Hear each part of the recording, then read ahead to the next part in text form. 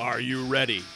It's time for the Hammered Sports Podcast.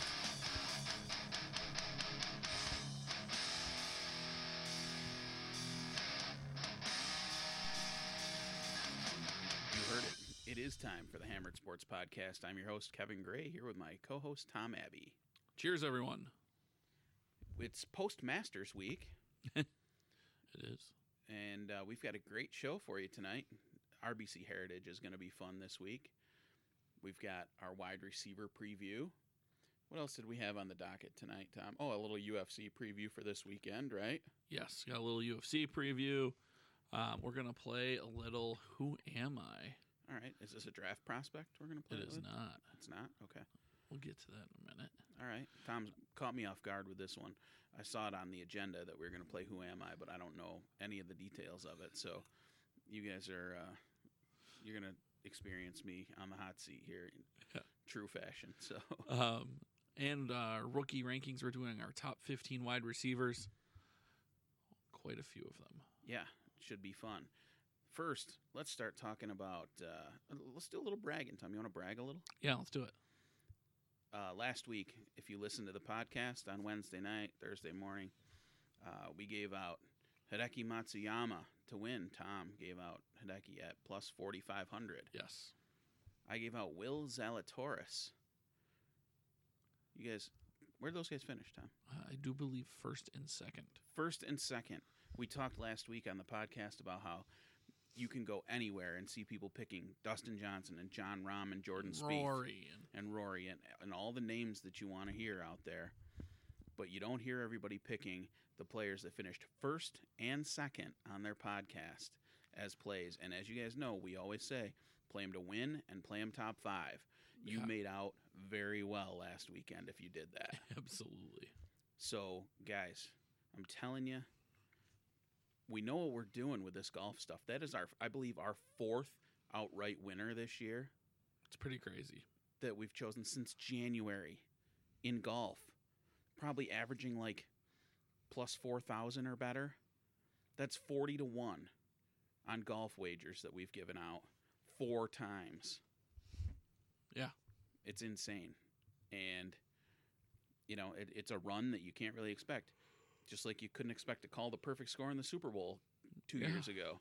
These are things that, you know, we know what we're talking about, guys. You know, sometimes we may miss, as everybody's going to, but we give out a lot of big winners here. Yeah, big winners right now. Not just the, you know, play this game or play that game, get your minus 110. No, your plus 4,500 winner of the Masters. And weeks prior, we had the Patrick Reed winner. We've had a couple other ones. I had Tony Finau finish second on me. It's been a really, really good run. He finished second on you? Yeah, right on me.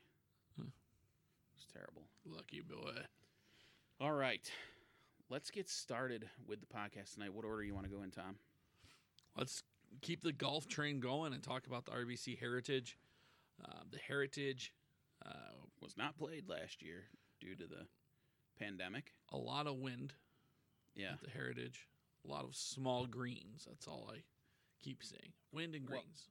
The key to the golf course is truly your ability to drive the ball well and not only hit the fairway, but hit the correct side of the fairway so that you have a good angle. It's a true shot maker's golf course. Very rarely do you see the bombers winning this event. You see guys who are placing the ball well in the fairway. Hence, your winner in 2019, Webb Simpson, and your winner in 2018, C.T. Pan. These are guys that hit the ball straight, and they play positional golf, and then they're able to finish on the greens. So, yeah, I'm, you know the theory that we're going to go with this week, and I think I've identified some guys who are going to be in contention come Sunday. So I'll jump right in, Tom, with my first play. I have Corey Connors, plus 3,500. Not only is he an accurate driver of the golf ball, but he's playing very well right now as well. So plus 3,500 on Corey Connors feels like a good price. Feels like somebody who's primed to have one of these nice breakout wins. You've got Dustin Johnson favored at plus 1,200. The way he played last week and his style of play anyways doesn't really seem to – it doesn't do anything for me. to play Dustin Johnson this week. So again, we're going to find some prices here. Plus 3,500, Corey Connors. All right, I'm going to start with my bigger swing of the week. It's Charlie Hoffman. Charlie Hoffman at plus 5,000 has finished in the top 10 multiple times at this course. It seems to really suit him with the shot-making ability. Yeah, he's a ball striker. And then I'll roll right into my other one. This one's a little shorter. I got Patrick Cantlay at plus 1,800. Guy's in the top 10, and in his career, he has 3 career starts at Harbortown, and he is tied for 3rd, tied for 7th, tied for 3rd. Yeah. Sounds like he's due. Clearly likes the golf course. My next play is another guy who hits it straight, doesn't hit it long, but at plus 5,500, Kevin Kisner. This is a guy who, again, he's playing fairly well right now. He's finding a way around the golf courses, and this place suits him well. So Kevin Kisner at plus 5,500. My big swing of the week at plus 9,000, Brendan Todd, one of the straightest drivers of the golf ball on tour. He had a really nice run a couple of years ago where he was creeping towards the top 10. This is a player that I think has a great chance to win. He hasn't been in great form lately, but sometimes seeing a different style of course and something that really suits your eye is all the difference that you need. So to recap, we've got Tom giving out Charlie Hoffman and Patrick Cantlay. Myself, I am on Corey Connors, Kevin Kisner, and Brendan Todd. All right. Good stuff, guys. Get on them. Yeah, make your small $5 wagers, guys. Invest $25 this week in those 5 players. Oh, you've got another play too. Yeah, I do. Brian Harmon at plus 3,500. Another one who is a ball striker who's going to be putting it around the pin. The small greens are definitely something you want to be aware of this week. Yeah. So, absolutely. So, Brian Harmon also on your ticket. So $30 worth of plays, and I think that you have an opportunity to cash some tickets here. Let's move forward, Tom. Let's play a little Who Am I? Okay. You ready? Yeah. All right. So we're gonna Elton John. Yep. Oh, you got it. All right. Nailed it. Rocket Man right off the bat. So this one is a hold on, I gotta write this down. This Who Am I was brought up by a topic I saw kind of kicked around the last couple of days. And it is based on, is Julian Edelman a Hall of Famer? Julian Edelman retiring. Sure. Having some solid numbers. Mm-hmm. Is he a Hall of Famer? So he is going to be in this mix. Okay. He's one of the few people we'll put in here. Okay. I got 1, 2, 3. Leave him out. And then, so there's 4 of them altogether. Okay. 4 wide receivers. We're going to go through, I'll pick them one at a time, and you will figure out which one's Edelman. Okay. And see if you can guess the other ones. Okay. It's a little different, but I think it's a little fun based on the... Okay. All right, let's do this. Let's do it. Flying blind. Flying real blind. I think this is going to be hilarious. All right, let's get started. Let's do it. So, I just got to bring up all their stuff. All right. Let's start with number 1. Woo. 920 career receptions for 13,382 yards and 74 receiving touchdowns. I was a Super Bowl champion. I was a first-team All-Pro, 7 times Pro Bowler. I led the NFL in receiving and receptions, and twice led the NFL in receiving yards. That's the first Who Am I? Okay. 900 plus receptions, 13,000 plus receiving yards. Yeah. That's sizable. Averaged over 14 yards a catch for his career, so somebody who could get downfield. I'm not expecting a possession type receiver here. 74 touchdowns. That's a significant amount of touchdowns. Yeah. One-time All-Pro? That's it, just one time? One-time All... Yeah. How do you one-time All-Pro, but you led the NFL receiving yards twice? Yeah. interesting. Active? Not active, no. Okay. All right. So, did this player ever play for the Dallas Cowboys? No. All right. Eliminated some names that were in my mind here. No longer active player. 74 touchdowns. That's a lot of touchdowns. Did they play for multiple teams in their career? Yes. But they're really known for being with one team. They played with a couple at the end that are not memorable. All right. So, primary career in the NFC or AFC? NFC. NFC. Primarily an NFC receiver.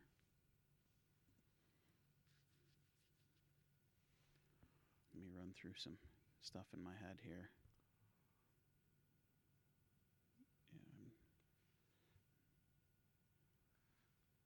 I gotta find something here I can.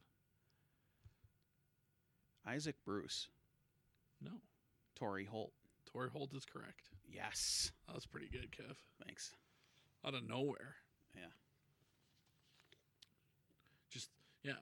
Torrey Holt, who is not in the NFL Hall of Fame, has the 10th most receiving yards and 6 consecutive seasons with 1,300 yards. Yeah. That's damn good. Right. He was a first-round pick number 6, by the way, out of NC State. Yeah. Turned out all right. Finished his career in Baltimore, maybe? He played for the Rams for forever. 1 year in Jacksonville, and then was signed by the Patriots, and then retired in the preseason. All right.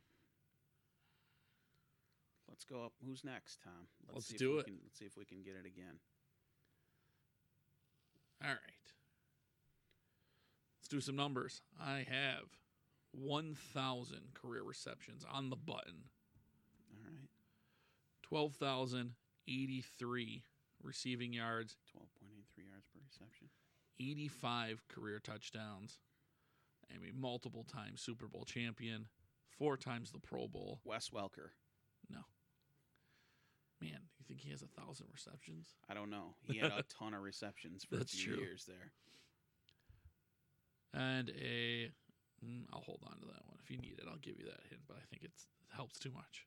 AFC or NFC? AFC. AFC. This person played with one team their whole career. One team their entire career. Okay. By the way, one of only 11 players to have at least 1,000 career receptions.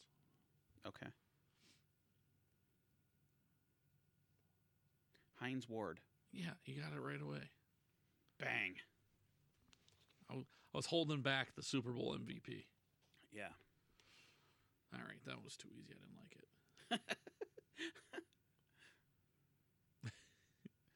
And a tenacious blocker, by the way. Yeah. Absolutely brutal. All right. I have quarterback coming out of Georgia. 620 career receptions. 6,822 receiving yards career. 36 receiving. Julian Edelman. Yeah, 36 receiving. Oh my goodness. Yeah. I didn't even get to finish. All right, last one. This may be the most difficult one for you. All right. I have 764 career receptions, 9,995 career yards, 49 receiving touchdowns in my career. Mm-hmm. I was a 3 times Pro Bowler, 2 times second team All-Pro. Okay. Who am I? All right. 760 for 9,900 yards. Is that right? Yep. All right. Is this somebody that specialized in the shorter routes? I would have to presume, because that yards per catch is pretty low. It's not too bad, but 13 on the bunny, 13 yards average for the career. And then how many career touchdowns? 40 something. 49. 49. Super Bowl champion? Nope. No. Predominantly a career in the NFC or AFC? All in the AFC. 3 separate teams, same thing. Most of the career with one team predominantly, 2 teams towards the end. Okay. AFC receiver.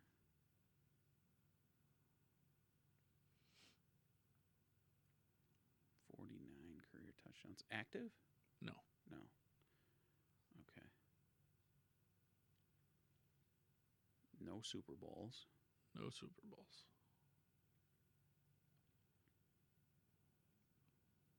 Active in the last 5 years.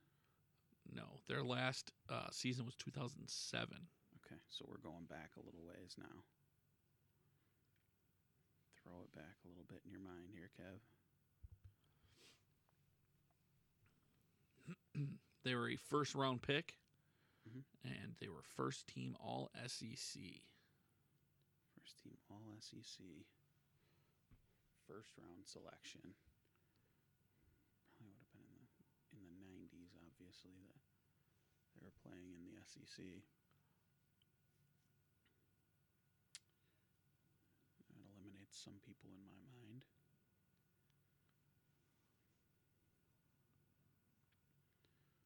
Let's see. Oh, I'm definitely struggling more with this one. Yeah. This is challenging because it's like a middling career, not It's a solid career. not tremendous, but a very solid career. More than 10 seasons in the NFL had to be, right? 12 to 15, somewhere in there. Long career. Let's see. AFC. Primarily in the AFC West? No. No. That hurts. That hurts. Thought you were onto one, huh? Yeah, a little bit. It's not going to be a Houston Texan. They weren't really around. So, let's see. Marvin Harrison did more than that. It's not Marvin Harrison, though. Marvin Harrison did more than that. Also went to Syracuse. Yeah, that's true. Very true. Let's see. I knew this one would be the hardest one of all of them, so I waited till the end. I don't know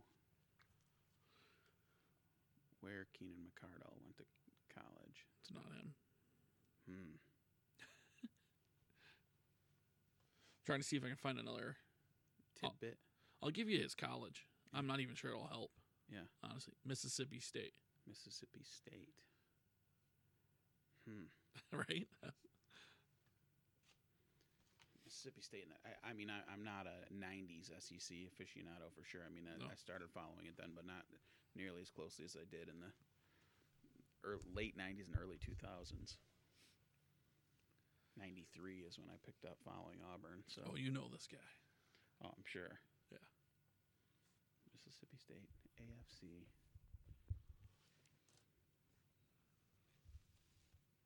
Eric Moulds? 100%. Yeah. Eric Moulds. 4 for 4, Kev. That's pretty good. I figured it out after you said Mississippi State. I remembered Eric Moulds playing for Mississippi State. Yeah, so you stack all those guys up. It's an interesting argument whether or not Edelman belongs in there because what it doesn't have in there is some of his postseason credentials. The Super I don't Bowl think he's MVP. a Hall of Famer. I really don't. I mean, I think that you have to accomplish more than that in the regular season. Yeah. Playing great in the playoffs and in the Super Bowl is awesome. Awesome. It is. He's had memorable moments throughout the course of his career, but to put him amongst the greatest receivers of all time, he doesn't fit. Wes Welker was a better receiver for a short period of time in New England doing the same role as Edelman. It's just... And a more likable. Julian Edelman. There are a lot of people that are not fans here in the AFC. I mean, AFC East. I mean, it's tough to root for the guy. So, that was fun though. I mean, I don't know why we got away from that because that was a lot of fun before. When we. I think we just throw it in once in a while. Yeah, we'll challenge each other. Bring it back. I saw the Julian Edelman. I saw an article with some of these guys who have either like better. Well, all of them had better stats, and none of them are in there. It was just kind of interesting. I was like, hey, this would be fun for that. So wide receivers is one that you feel like you can figure it out with enough opportunities. And a couple of them I got pretty quick. Hines Ward was ridiculous. Yeah, I didn't even finish reading his stuff. Yeah, the two. Yeah, it was garbage. So, all right. What do we have next on the docket, Tom? Are we going to do UFC first? Yeah, let's talk a little UFC. UFC Fight Night this weekend. We got the main event: Robert Whittaker versus Kelvin Gastelum. I love that main event. Yeah, I think if nothing else, that's gonna be a blast. These guys, they've been scheduled to fight before. Yes. On a couple of occasions, it seems, right? Yeah, once a while ago, and then once recently that didn't happen. Yeah. So, oh man, there's some crazy good fights on the 24th. Yeah. Don't get ahead of ourselves. I know. Don't get ahead of ourselves. But yes, next week we'll have a very interesting UFC to go over. All right, let me pull back here, take a look at the odds on some of these fights. I mean, the thing is with Gastelum and Whittaker, you've got two guys that are both great strikers. They're both, kind of proficient boxers. Yeah. Which should make for a really fun fight to watch. So I'm definitely looking forward to it. On the card, there are a couple other fights that could draw some attention. Drakkar Klose against Jeremy Stephens. Yeah, I can't wait to see that. I'm really interested in Drakkar Klose. His career's been good so far, and I just want to see him keep going. And Jeremy Stephens will test you. That's for dang sure. No doubt. That's a fight that I'll be betting on Drakkar Klose because I think Jeremy Stephens has been around and battle-tested and all those things. But, I like the younger guy, the guy who doesn't have as many miles on the vehicle. So Bartosz Fabinski is favored against Gerald Meerschaert. Also should be a pretty good fight between these guys. Any fights that really stood out to you on this card? I mean, Chase Sherman and Andrei Arlovsky. The Vanilla Gorilla. Yeah. Chase Sherman's fighting the pit bull. Yeah. This is the perfect kind of fight for Chase Sherman. We haven't figured him out yet. Is he a real prospect, or is he just a guy? Andrei Arlovsky has been winning fights. He's a test for anyone. And he's favored now. He's been an underdog for a while. Yeah. And now he's favored at minus 130. It's time to jump. It's time to jump ship, I think, and go back over to Chase Sherman. Yeah. Yeah, I mean, looking at just some of the fight stuff here, Sherman's going to be bigger. He's going to weigh more. He's going to be an inch taller. He's going to have a couple inches in the reach advantage. Put that, he's probably a little hungrier than Arlovsky. I feel like every couple of fights, Arlovsky gives a half-hearted effort lately. So he might be due for one. And then we've got, let's see, what is it? At the 145, you've got Bill Algeo, who's a submissions guy, and he's taking on Ricardo Ramos. So, this is kind of like one of those under-the-radar type of fights. Ricardo Ramos, he is 14-3. Bill Algeo, I think, is 14-5 or 14-6. Algeo is again, he's a submissions expert. You've got Ramos coming in off a loss to Laron Murphy. He got knocked out in the first round. I don't know if you remember that fight, Tom. It was a UFC Fight Night not that long ago. But he was favored going into the fight. And he's got a solid record, like I said, 14-3, fighting at this 145. He's should be really enjoyable to see if he can take the next step, or if he ends up getting caught. He does not have a submission loss. Oh yes, he does. He got rear naked choked by an undefeated dude, Manny Vasquez, back in it's 2016. So I guess there is some vulnerability there, but he also has some finishes with spinning back elbow finish, couple of rear naked choke wins, arm bars, triangles, rear naked, arm bar. So I think we could see a fun kind of grappling exchange between these two. Other UFC news, our boy Gregor got another fight lined up. He did. Yes, on the May 8th fight night, he'll be fighting Diego Ferreira. Looks like the Brad Riddell one has just kind of fallen to the wayside. This should be on the main card of the Corey Sandhagen, TJ Dillashaw main event there. So something to look forward to a few weeks away. And Diego Ferreira, he's no joke either. Yeah. 17-3 with wins over Anthony Pettis, Rustam Habilov, Kyle Nelson, Jared Gordon. His last fight, he lost a split decision to Beneil Dariush. And Dariush is, stepping up big in competition. Dariush has beat him twice and kind of shown the way to beat him was to wrestle him. Yes. So let's see if Gregor can take advantage of that. And this is giving Ferreira the opportunity to fight somebody. Ferreira has great submission game. He's got 7 submissions in his career. He's not a big threat on the feet, not a real big threat on the feet. So, Gregor's got to kind of pick his poison. Can he control him on the ground? Does he think he can knock him out? So I'm excited to kind of see this one. This should be a lot of fun. And they are going to fight at 155. Yeah, 155. Yeah. And we were. Do we want to preview the 24th? Do we want to just talk about it for half a second? Let's just glance over it. Yeah, let's just talk about the 3. I mean, they're rolling out another 3 championship fight pay-per-view on the 24th. Usman versus Masvidal, which is just crazy that they got that together. Yeah. Rose Namajunas against Weili Zhang. Yeah. And Jessica Andrade against Valentina Shevchenko. And then you also get Chris Weidman and Uriah Hall. Yes.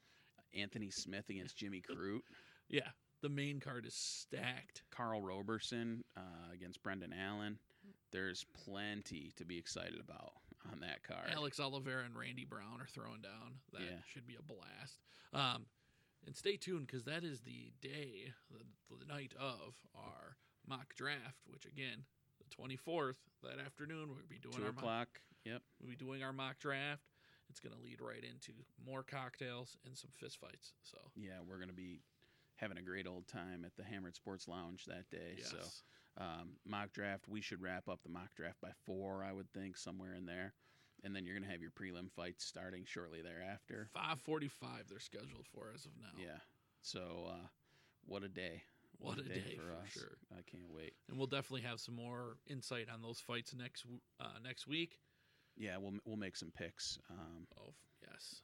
And we can add it right into our we'll add it right into next week's episode, and then we'll give a reminder at the end of our live broadcast as well of some of our picks. So hopefully those of you that jump on the live stream will have an opportunity to jump on some of those wagers as well. So we're going to take a quick break now, and then when we come back, we are going to give you the top 15 wide receivers as we see them in the upcoming NFL draft, which is a mere less than 2 weeks away. No, just 2 weeks and 1 day away. Yeah, 15 days away.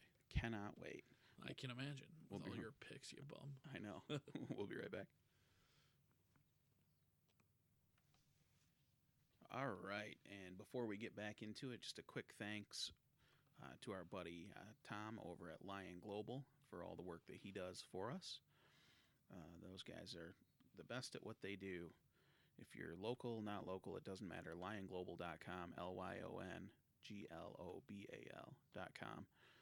Those guys can help you out. Any website, digital marketing, he finds ways to help businesses succeed. So if you have a small business and you're looking for some help, visit LionGlobal.com.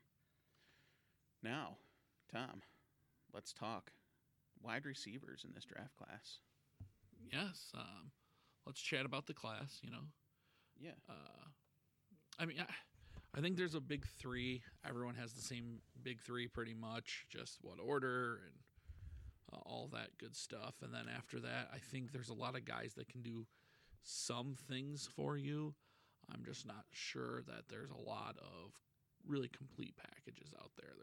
Absolutely, and that's what this draft class. This is about specialist receivers more than anything else. Either they're one thing or another. Yeah. They're not well-rounded.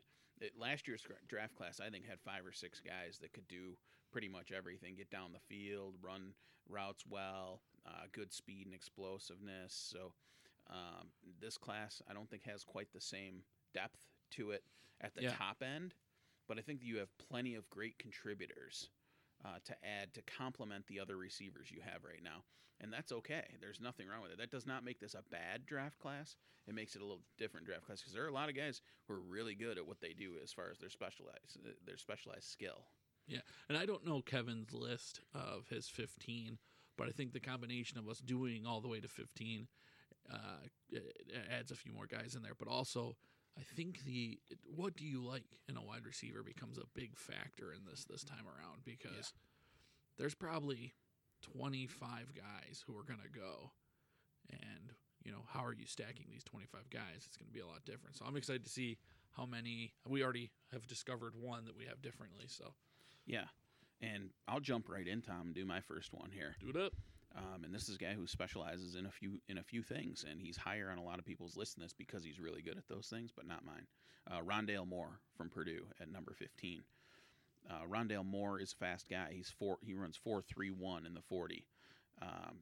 He is, however, 5'7", 181 pounds. He has good athleticism, 10'6" in the broad jump. 6'6", 8'3" cone, 4'10" short shuttle.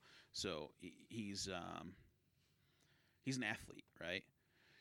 He finds a way to create openings because of his explosiveness, not necessarily refined route running or being very clean, right?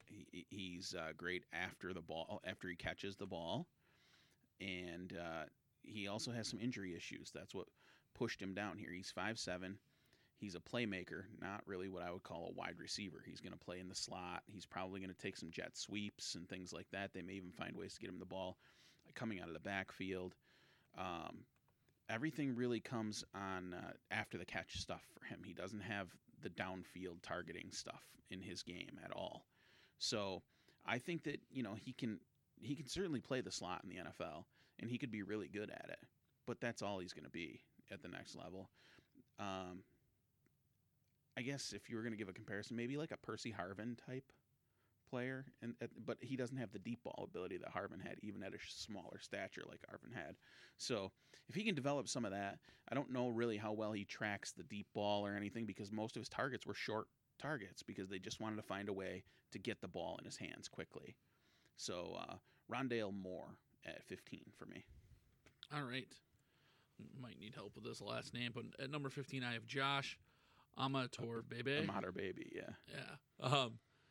I really like this guy more than I felt I was going to watching him. Guess who I had at 16 on my list? Josh? Yeah. Yeah, he's solid. Yeah. You'll see a trend here as we're going through this list. A lot of these guys are vertically challenged. Yeah. Not a lot of very big wide receivers in this group. Josh is 6'1". He's got a little bit of the height to him. Ran a 4.48 40. Let's see. A couple of things I liked about him. His vertical leap. What a set a combine record. 46 and a half. 46 and a half inches. Yeah. Mm-hmm. So it would have been the biggest 40 ever. So fast, can jump, good size. This is the knocks on him though are he's kind of basic in his route running. He's got a lot to learn about the position, but with those athletic traits of his size, his speed, his ability to jump out of the world, those things can be overcome and taught. So he's down here at 15. At 14, I have Cade Johnson out of South Dakota State, redshirt senior, 6 feet, 184, 4.49, 40. And with Cade, a couple things that are great. He is amazing at catching the ball, does not have many drops. Pro Football Focus actually had him as the highest graded wide receiver at the Senior Bowl in individual drills. This is another one of these guys that we're going to see over and over again. He's a smaller frame, but again, speed, does not drop the ball, only a 5% drop rate in his career in college, and very good at shaking loose and man-to-man coverage. All right, number 14 for me, Tutu Atwell from Louisville, 5'8.5", 155 pounds, 4.35 40. so small and slender. It's a very concerning thing for him at the next level. But he's going to be a home run hitting deep ball type guy. He doesn't really have the rack game that you'd want because he can't break tackles at 155 pounds. No. And you don't want him really running across the middle. I have a good comparison for this guy, by the way. Yeah? Oh. Roscoe Parrish. Yeah. Yeah, I can see that. So fast. Yeah. If he gets a step, see ya. He's going to have a situational role in the NFL, but I don't see him as somebody who's going to play a big part on a team. And, I think that he's about where I'm slotting him here at 14. At 13, Amon-Ra St. Brown. He was really productive in 2019, 77 catches for 1,000 yards. Didn't get as many touchdowns as you might hope. He's 5'11", 197, so not super small, but he's also not super fast at 4'5'9". So he's not big, he's not fast, but he's quick. You're really selling me on him. He does have some quickness, and he's one of the more polished route runners in the entire class. He finds space in zones. He does a really good job of catching the ball when it comes his way. So he was also a leader on that USC team, team captain. He's a guy who he was productive throughout his career, always finding ways to get open. He's not going to blow you away. He's not going to be a superstar, but he's going to be a productive, not even necessarily productive, but he's going to make a roster. He's going to fill a role for someone. I like Amon-Ra St. Brown at 13. Yeah, I had Amon St. Brown at 15 for a while, and I put Josh up just I think the athleticism trump. So Amon St. Brown has the production in college. Josh has the athleticism. I think a lot of times those guys are going to translate once they get to the NFL and get some real NFL coaching. Yeah. Can take them up a lot. So my 13 is Jalen Darden, a senior out of North Texas. It's another guy, another small one, 5'8", 174. So he is amazing at running routes. Fast, cuts like crazy on a dime. One of the big things that is going to be his downfall, this is another guy who will probably only be in the slot in the NFL. He has 0 contested catches in his college career. He either ran away from people, got the ball, or he didn't. So is he going to be able to win with athleticism alone like he did in North Texas, or is he going to be able to kind of define some of that when he moves up? Yeah. 12, Dax Milne from BYU. Junior, 6'1", 195. This is somebody that I really started to enjoy while I was watching Zach Wilson. This is someone who is good at contested catches. Actually caught 60% of them in his career. Not a super fast guy for the NFL, ran a 4.54, but he's going to be somebody who finds ways to get open, is just available, and sure-handed, by the way. Yeah.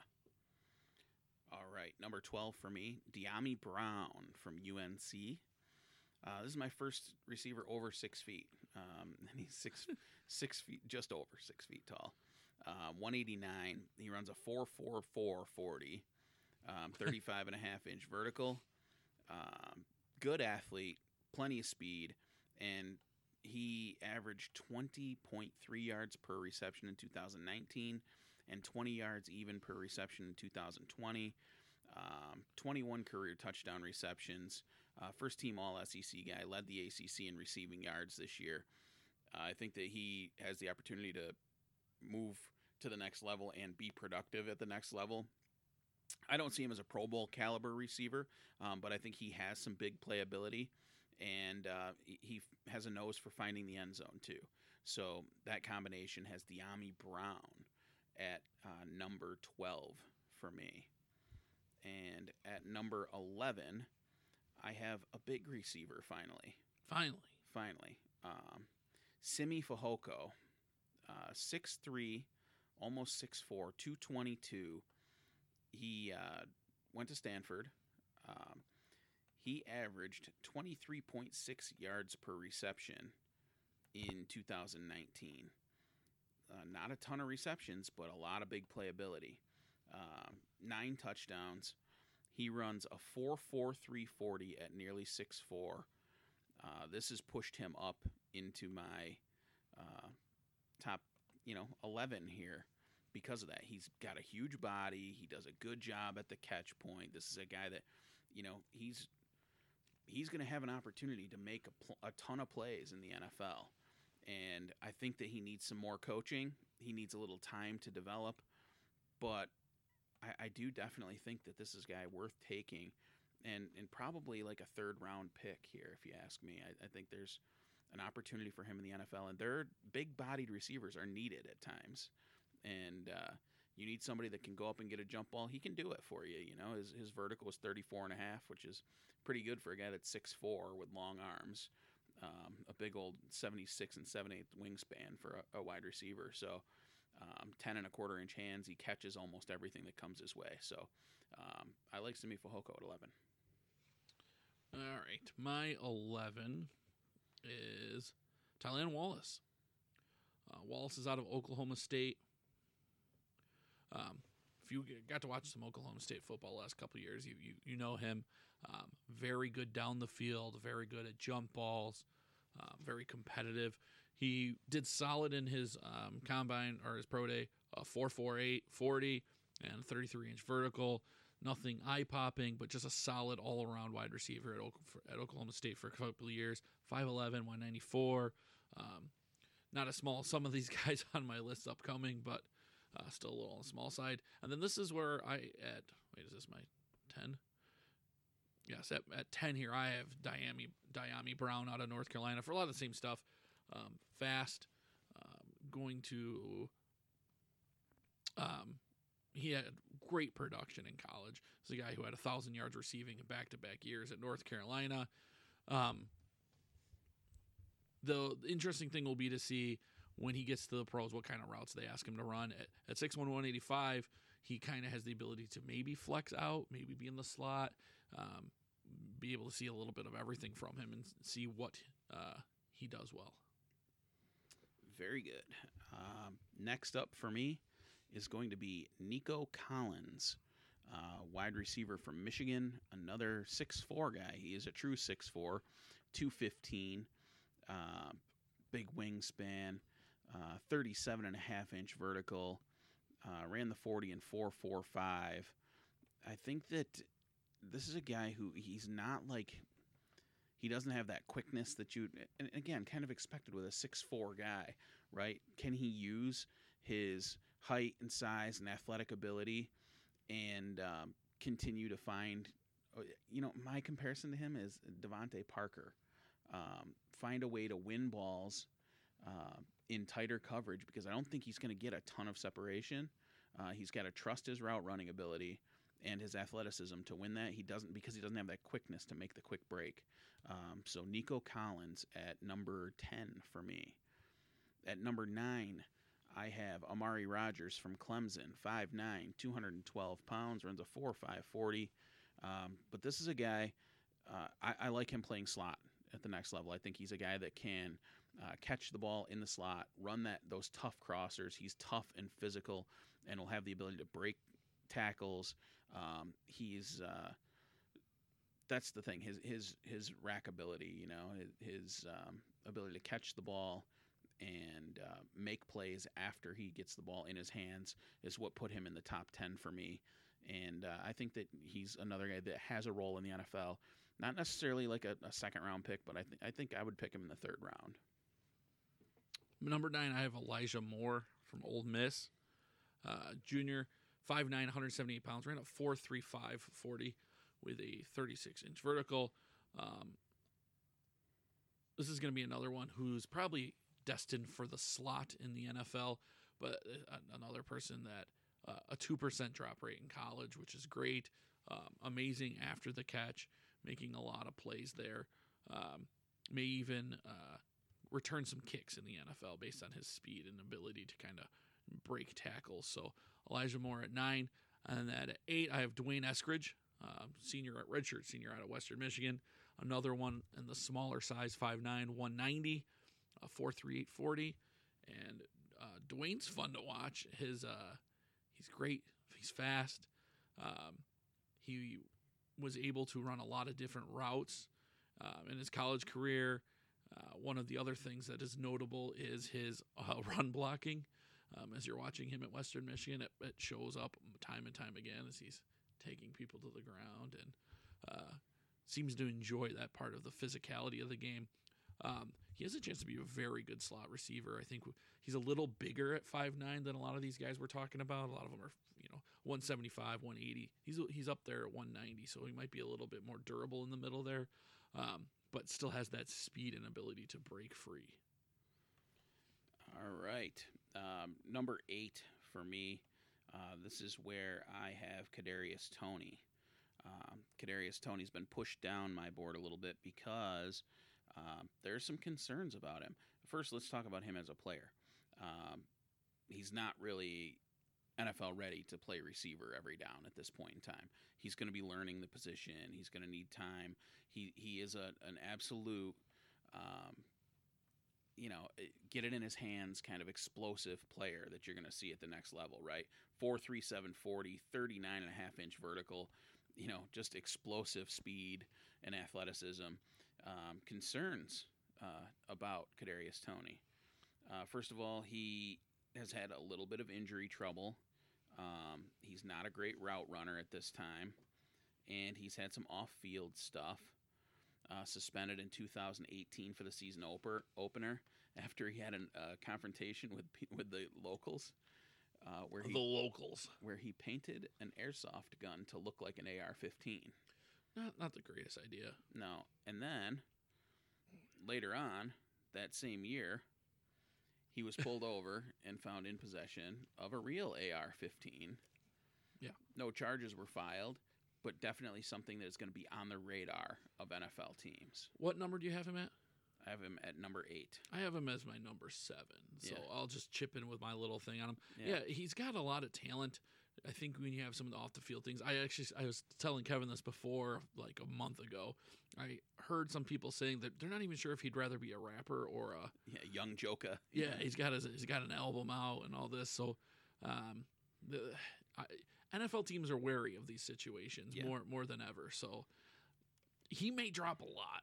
Like it or not, I mean, they are much more. They scrutinize these situations much more than the average fan would. Than even the media does. They dig deep on what's going on with these guys and whether they care. It's a major investment. If they were to attach dollar values to what these draft picks mean, we're talking millions of dollars per pick here. Yeah. So it's an investment. Sorry, go ahead. Yeah. Next up for me is Rashad Bateman at number 7. Bateman is just a tick over 6 feet tall, 190 pounds. I was higher on Rashad Bateman before the 2020 season than I was this year. He made all kinds of big plays in 2019, 20 yards per catch, 11 touchdowns. Just looked like a great player. 4'4", 140, 36-inch vertical. Bateman, he doesn't have that like explosive quickness out of his cuts, but he's just very productive, very understands what he's doing, finds a way to be successful, and he's got good size and athleticism overall. Yeah. I like his route running ability. So those things are going to get him an opportunity to start early on in his career. I just wish I wouldn't have seen the drop in production and then opting out. I hated the midseason opt-out guys. That bothered me when people were doing that. The season wasn't going the way he wanted it to. 5 games in, I'm out. I'm not going to play the last game. I'm not going to look for, any further performance here. So, Rashad Bateman at 7. At my 7, like I said, I have Kadarius Toney. No real reason to hash that up. 1 second. Goodness, Lord Almighty! All right, we're back. I'm glad I'm fully vaccinated. Number 6, Rondale Moore. This is an interesting guy. Fast. Yeah, I had him down a lot compared to you. That's one. Yeah. That's one of our big differences there. He's fast, real fast. Purdue 5'7", 180.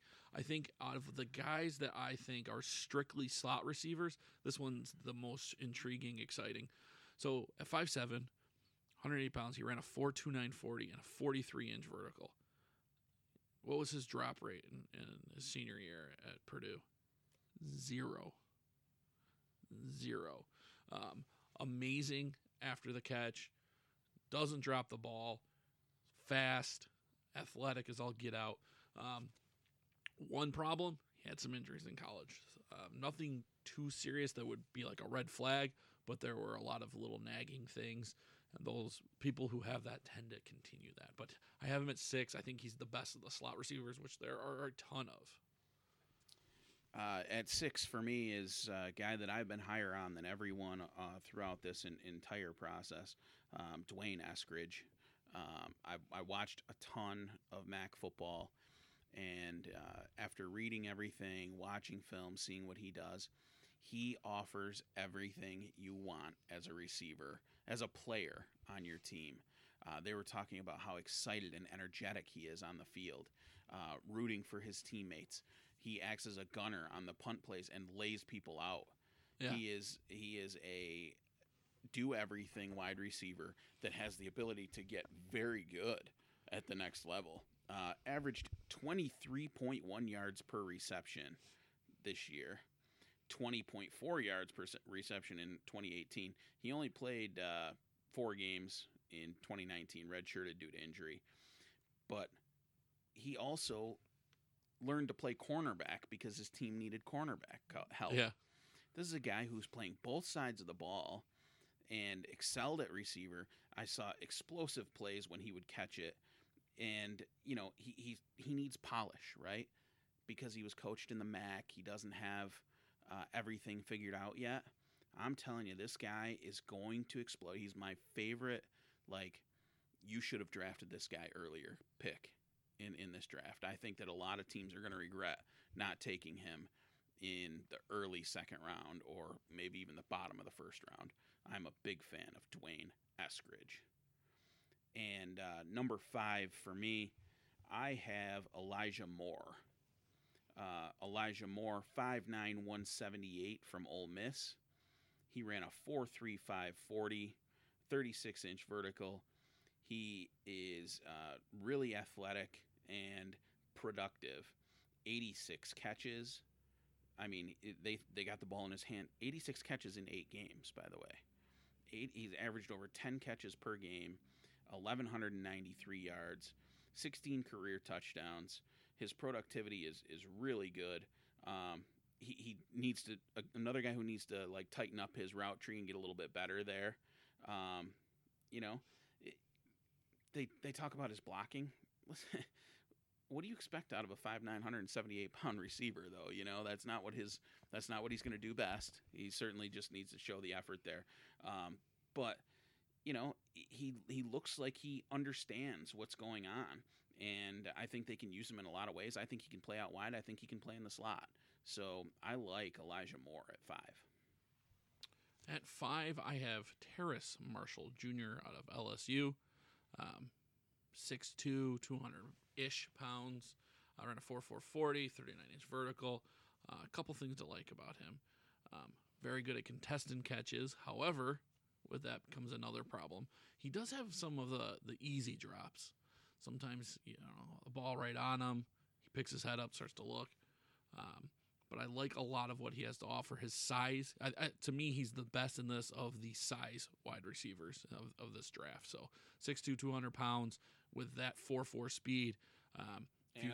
39-inch vertical. Yes. I have him at 4, so I'm just going to jump in here and, you know. 5'4", let's go. Yeah. You know, it's one of those things like if you get him in the right situation and the right coaching, he could take off to be something very special. So, and then eking him out for 4, I have Rashad Bateman.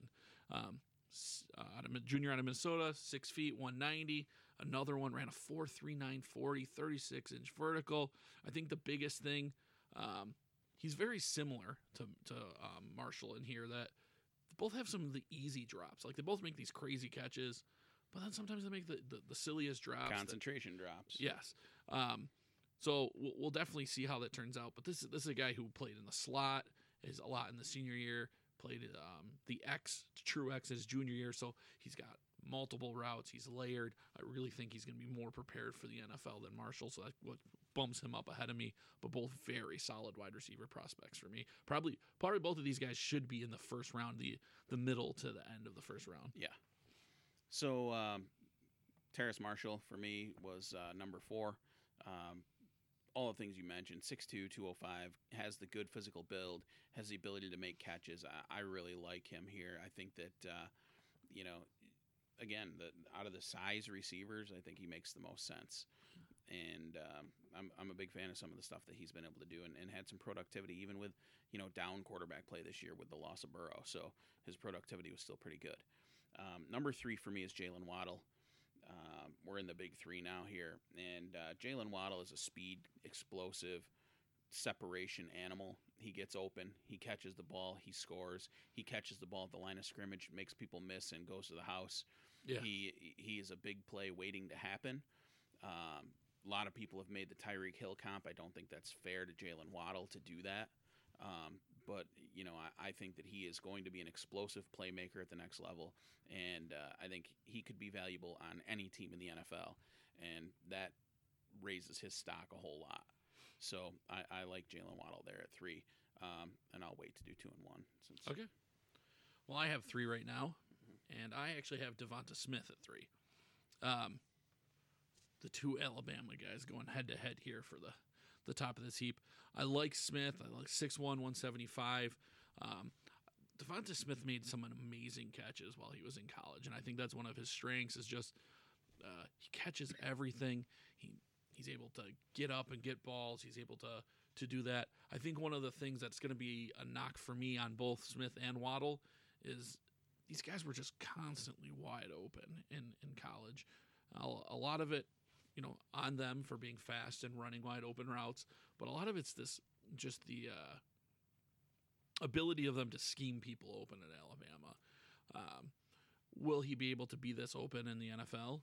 Obviously not. Will he be able to make more of the contested catches? I mean, that remains to be seen. So we'll see how that turns out for him. I would not bet against him as far as that goes, but smooth, fast, catches everything. And number 2 for you? 2 is where I have Jalen Waddle. Yeah. He's so quick. Not just fast, but quick. His cuts are quick. I think that's what, to me, puts him above Smith. If I had to bet on which one would be able to get wide open on their own time in and time again, I would put it on Waddle. I think he's just so much faster in and out of breaks. It's kind of crazy sometimes watching him do. If you see him do a double move, he's got cornerbacks' head spinning. Yeah. So at number 2 for me is Ja'Marr Chase. Ja'Marr Chase, amongst many people, is the number 1 receiver on the board here. He's got great acceleration, great ability, physical at the point. 6 foot, 201, runs a 4.3 440, 41-inch vertical. He checks all the boxes, right? Yeah. He breaks tackles. He's everything that you're looking for. He opted out this year, but in 2019, 84 catches for 1,780 yards and 20 touchdowns. Set the single-season SEC records for receiving yards and touchdown catches in 2019. Won the Biletnikoff Award, unanimous All-American. You can just go on and on about this guy. Yeah. His route running is okay, but his physical ability is what wins him the ball. Yeah. That's elite. So, I love what Ja'Marr Chase brings, and this was a tough decision for me to make at the 1 and 2 spot. But I think 1, 2, and 3 are all, what flavor of ice cream do you like more? Yeah. And the reason that I have Devonta Smith at 1 is, 1,856 yards, 23 touchdowns, unanimous first-team All-American, SEC Offensive Player of the Year, Biletnikoff Award, Heisman Trophy, right, all that stuff. The knock on him is his size. Is he going to be able to beat guys at the line of scrimmage and try to press him? Watch his film against J.C. Horn, who's the best press corner in this draft, and he roasts him at the line of scrimmage consistently. He has the ability to make his footwork at the line of scrimmage, his sudden burst. He doesn't have the same top-end speed that Ja'Marr Chase has, but I think he's more natural at finding open spots on the field, creating separation with his route running and his footwork. I'm telling you, his feet are incredible, and he catches everything. He doesn't drop the ball. He is impossible to deal with so far in his college career. We'll see what the best corners can do with him if he can still create that type of separation. You're not gonna need to shade him over top with a safety because he's not gonna just run by you. That's not his game. His game is creating separation with in cuts, out cuts, posts, comeback routes, everything. He's gonna find a way. He runs slants. He does everything that you want, and he is a willing blocker as a wide receiver as well. His blocking is incredible for a 170-pound guy. So DeVonta Smith at number 1 for me. Yeah, and I have Ja'Marr Chase at number 1. I think the thing that separated him from the other two for me is the combination of the athleticism and size. He's bigger, 4'3", 840, a 41-inch vertical. Everything athletically you could imagine. His last season at LSU was just insane. Put everything on tape you want to see. So get him into your camp, get him to do some route running, and you are going to have a Pro Bowl wide receiver. And I think, like I just said a few minutes ago, I think you could say the same with all of the top 3 of these guys. Waddle, DeVonta Smith, they're all very, very good, and all 3 of them have the ability. I think last year we had the big 3 as well at the wide receiver, and it kind of sorted itself out, and we'll see in a couple of years which one wins out. But I think a lot of this depends on where they go, right? Get a good fit. Land in the right spot. Get a place that throws the ball well. Yeah. I mean, a lot of that's going to depend. I mean, do the Bengals want to reunite Ja'Marr Chase with Joe Burrow? I mean, the other thing is they need to protect him, and their offensive line's a disaster. Yeah. So there's Penei Sewell sitting right there. They have enough wide receivers in Cincinnati. Yeah. That's not that issue. But that'd be a great landing spot for him, right? Yeah. I mean, could you imagine, putting him in the offense in Atlanta if they decided to mix it up, right? Julio Jones is coming towards the end of his career. Why not add Ja'Marr Chase with Calvin Ridley and Julio Jones for a couple of years? Miami is certainly a landing spot. If he's on the board and Kyle Pitts is gone, I think Ja'Marr Chase is the pick. As much as I love DeVonta Smith, I don't think that the Dolphins are as high on him as they are on Ja'Marr Chase. Yeah. So there are going to be opportunities for him somewhere here. He's going to forge his own way, but if he gets in the right spot, I mean, you put DeVonta Smith on a team with, let's see who would be a good fit for him. What about the Washington football team, right? Let's say, Washington football team lands DeVonta Smith somehow. Ryan Fitzpatrick throwing the ball. You got Antonio Gibson in the backfield and Terry McLaurin there. They're really good fits for these guys. Just get in the right situation. Do they does Jalen Waddle go to the Eagles and have Jalen Hurts throwing him the deep ball?